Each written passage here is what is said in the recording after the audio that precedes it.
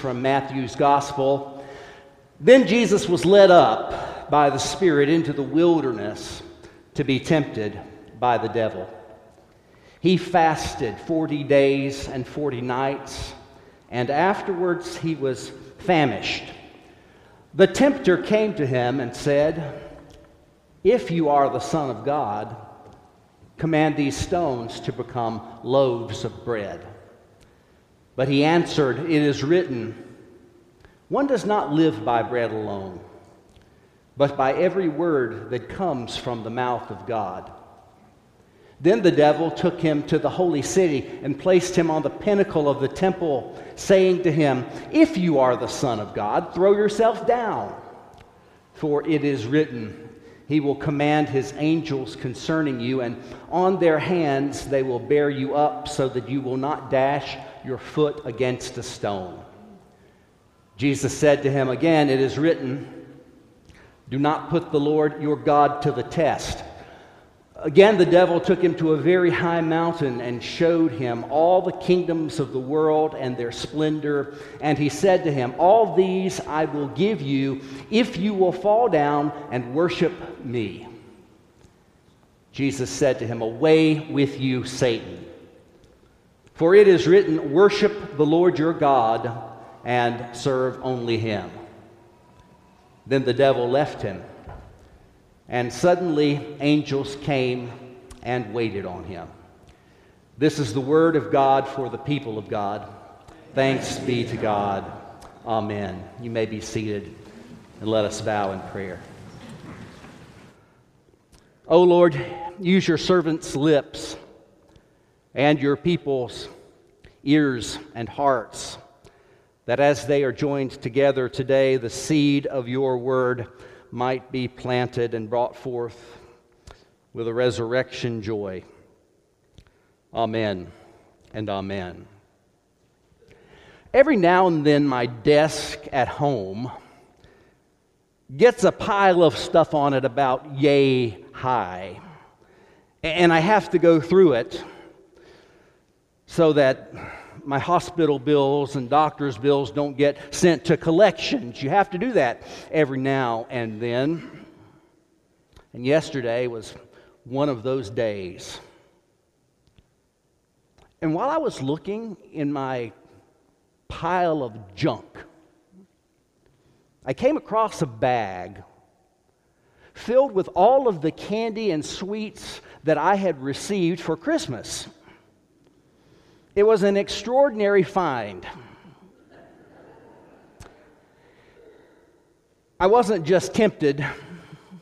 I imbibed, especially, there are these caramels that are covered with chocolate, and they have sea salt sprinkled all over them. It's just amazing. I could have made myself sick, but Melinda, knowing that I would have made myself sick, grabbed the box away from me so that I would not be tempted anymore. We talk about temptation as though these are the kinds of things that we are tempted with, and sure enough, they may be, but in fact, there is this quality to temptation that is existential. It is real. There are those pitfalls we can wander into that are very, very difficult to emerge from. There are ways that we can go wrong that take us a very long time and a lot of God's grace to get out of. Today, as we look at the wilderness, we recognize that the wilderness is a strangely beautiful place. It's also a dangerous place. It's a place both where God purifies His people, and it's a place where wild beasts and animals come in to destroy. It is a place of intense heat, but also in the evening, intense cold.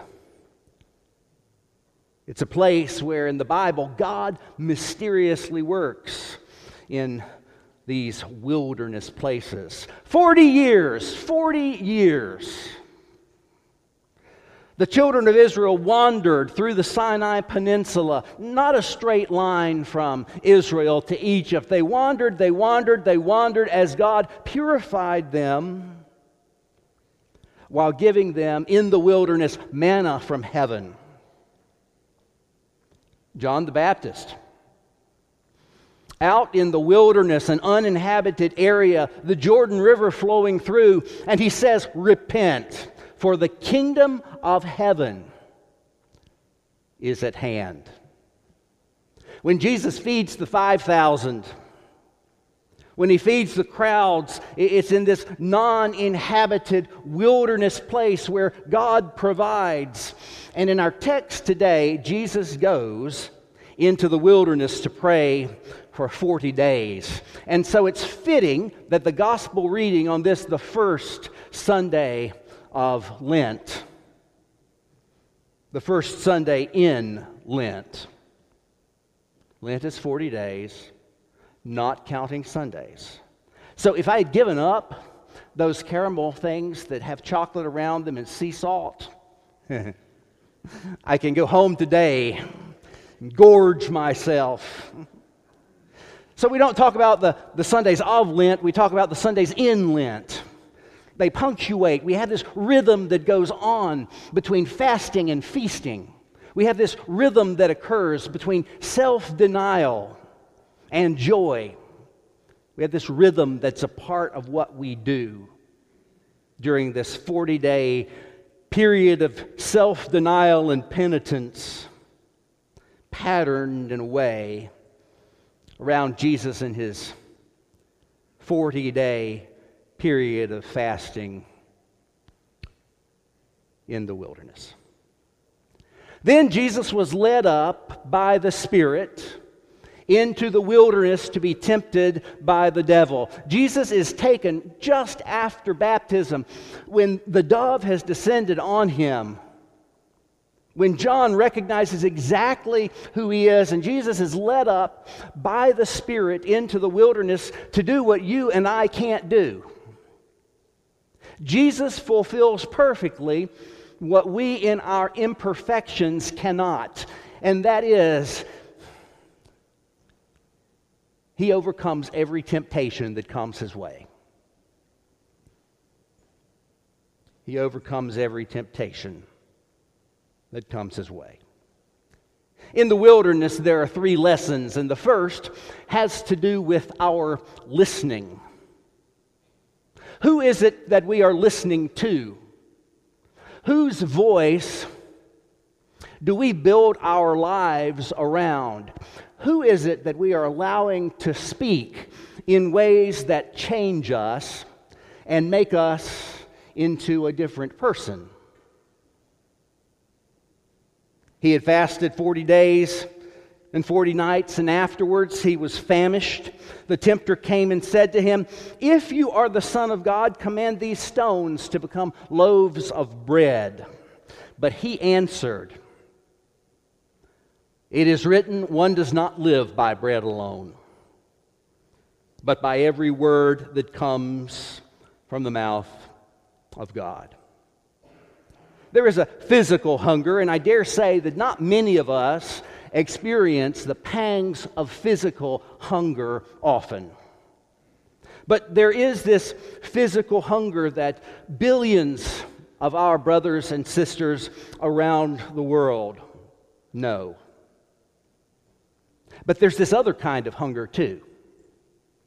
There is this spiritual longing, a deep desire for an inward filling and refreshment that come from God. Like a deer panting for the streams of water, so my soul thirsts for you. O God, the living God, when shall I see you? In the Old Testament, Amos says this about the Word of God: "The time is surely coming, says the Lord God, when I will send a famine on the land. Not a famine of bread, or a thirst for water, but of hearing the words of the Lord." One estimate says there are 6 billion Bibles in circulation around the world right now. 6 billion Bibles. I have about 500 million of those in my own house. More Bibles than I could ever read in a year or 10 years. And some of them are really strange translations, but I've stuck with 3 or 4 that I really like over the years. But Bibles are like rabbits. They just keep multiplying in churches and in some of our houses. But if they have dust on them, and if they're never opened, if they look brand new, you're hungry. You're living in that famine. That famine that's not a famine of bread or a thirst for water, but a famine of hearing the word of the Lord. When Paul writes to Timothy, he reminds us that the Scriptures, as Timothy knew them, was probably the Septuagint version of the Old Testament, the translation from Hebrew to Greek that most of the early disciples used.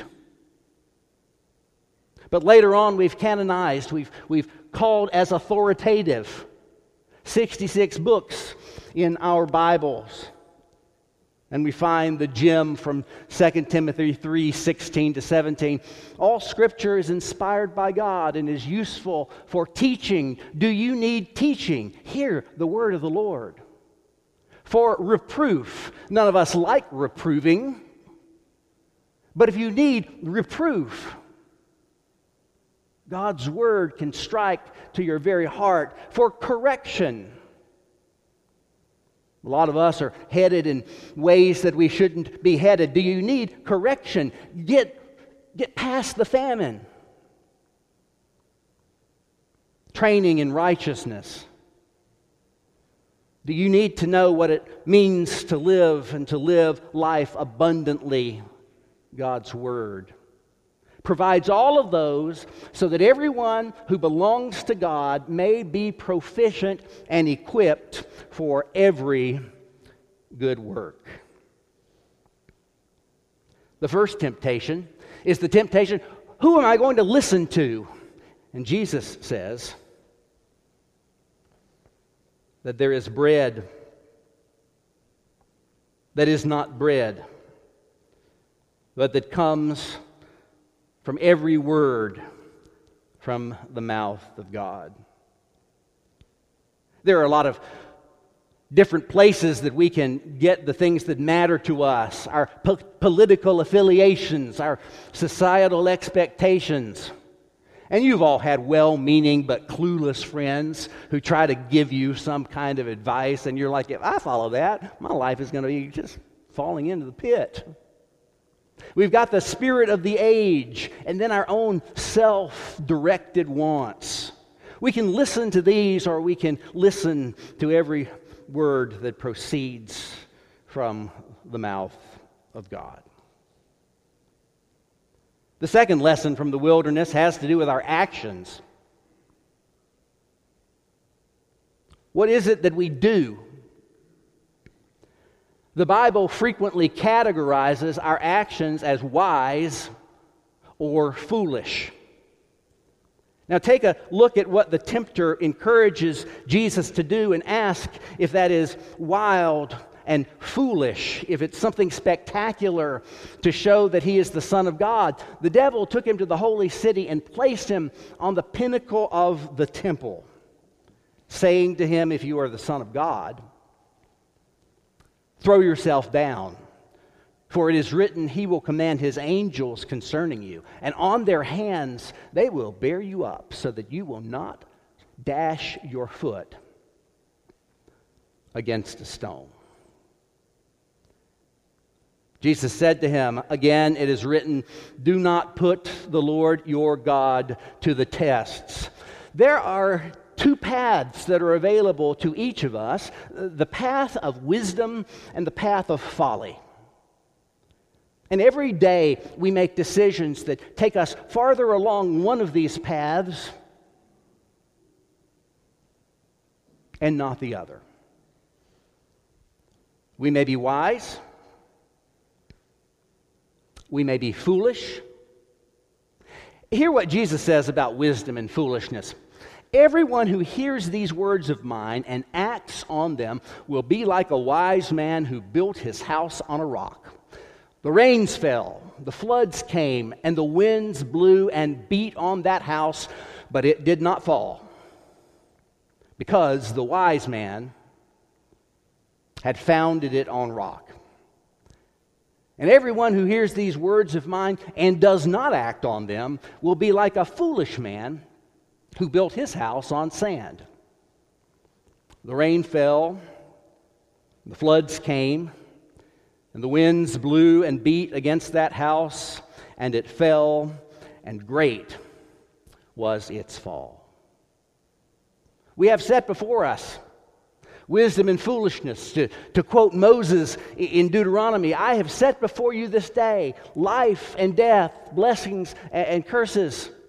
Choose life so that you and your descendants may live. Which path do you take in your daily action?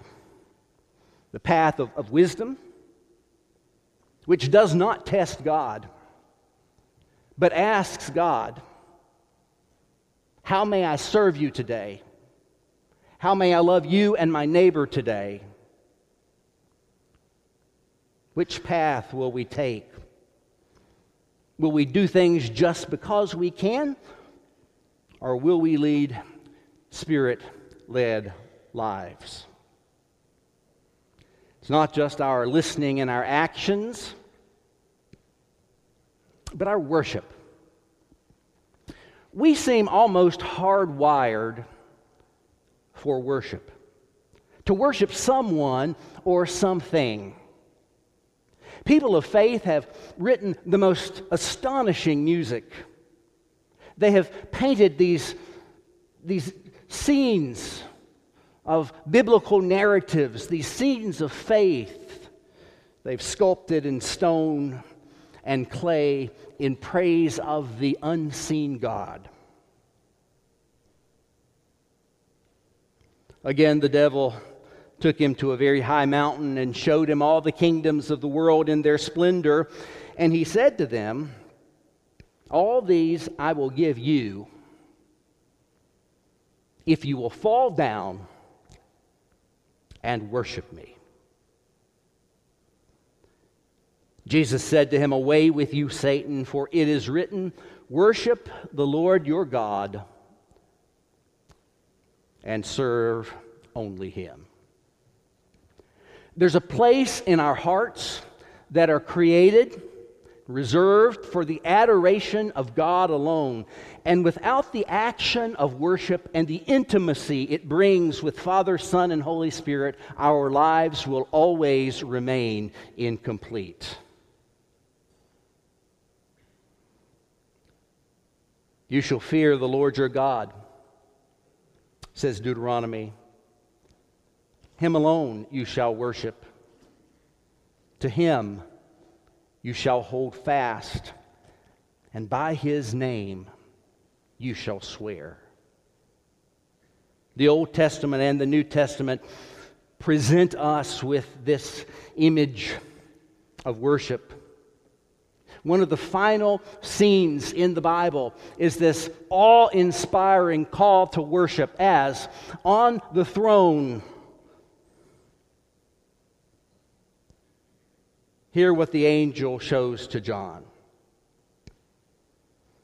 Then the angel showed me the river of the water of life, bright as crystal, flowing from the throne of God and of the Lamb.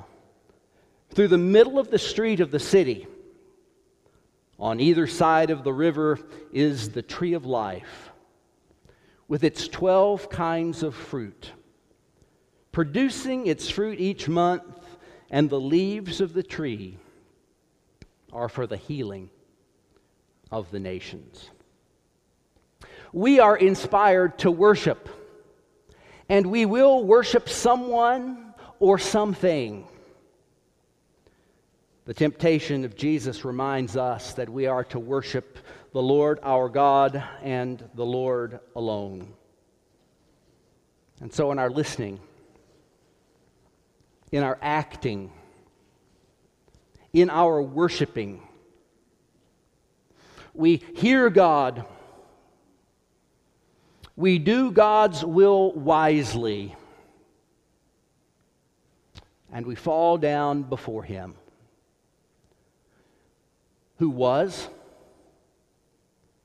and is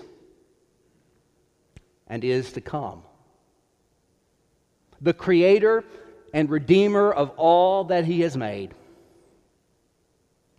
We worship Father, Son, and Holy Spirit. And when the 40 days had passed, the angels came and ministered to our Lord. And He accomplished what we have been unable to accomplish. That is, He did for us what we could not do for ourselves. He exercised perfect obedience when our obedience is imperfect at best. He loved us enough to go into that place of temptation. The book of Hebrews says our high priest has been tempted in every way that we have.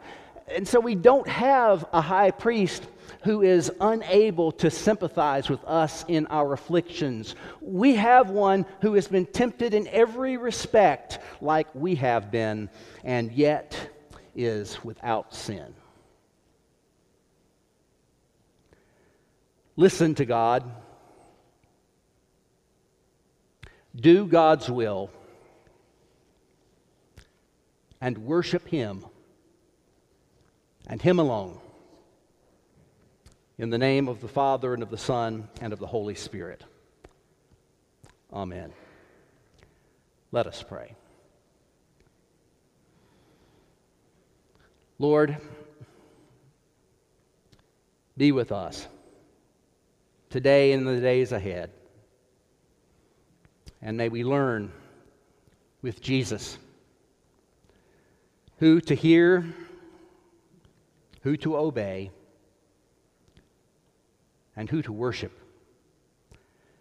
For you alone, Almighty God, Father, Son, and Holy Spirit, you alone are worthy of our worship and praise. In Jesus' name, amen.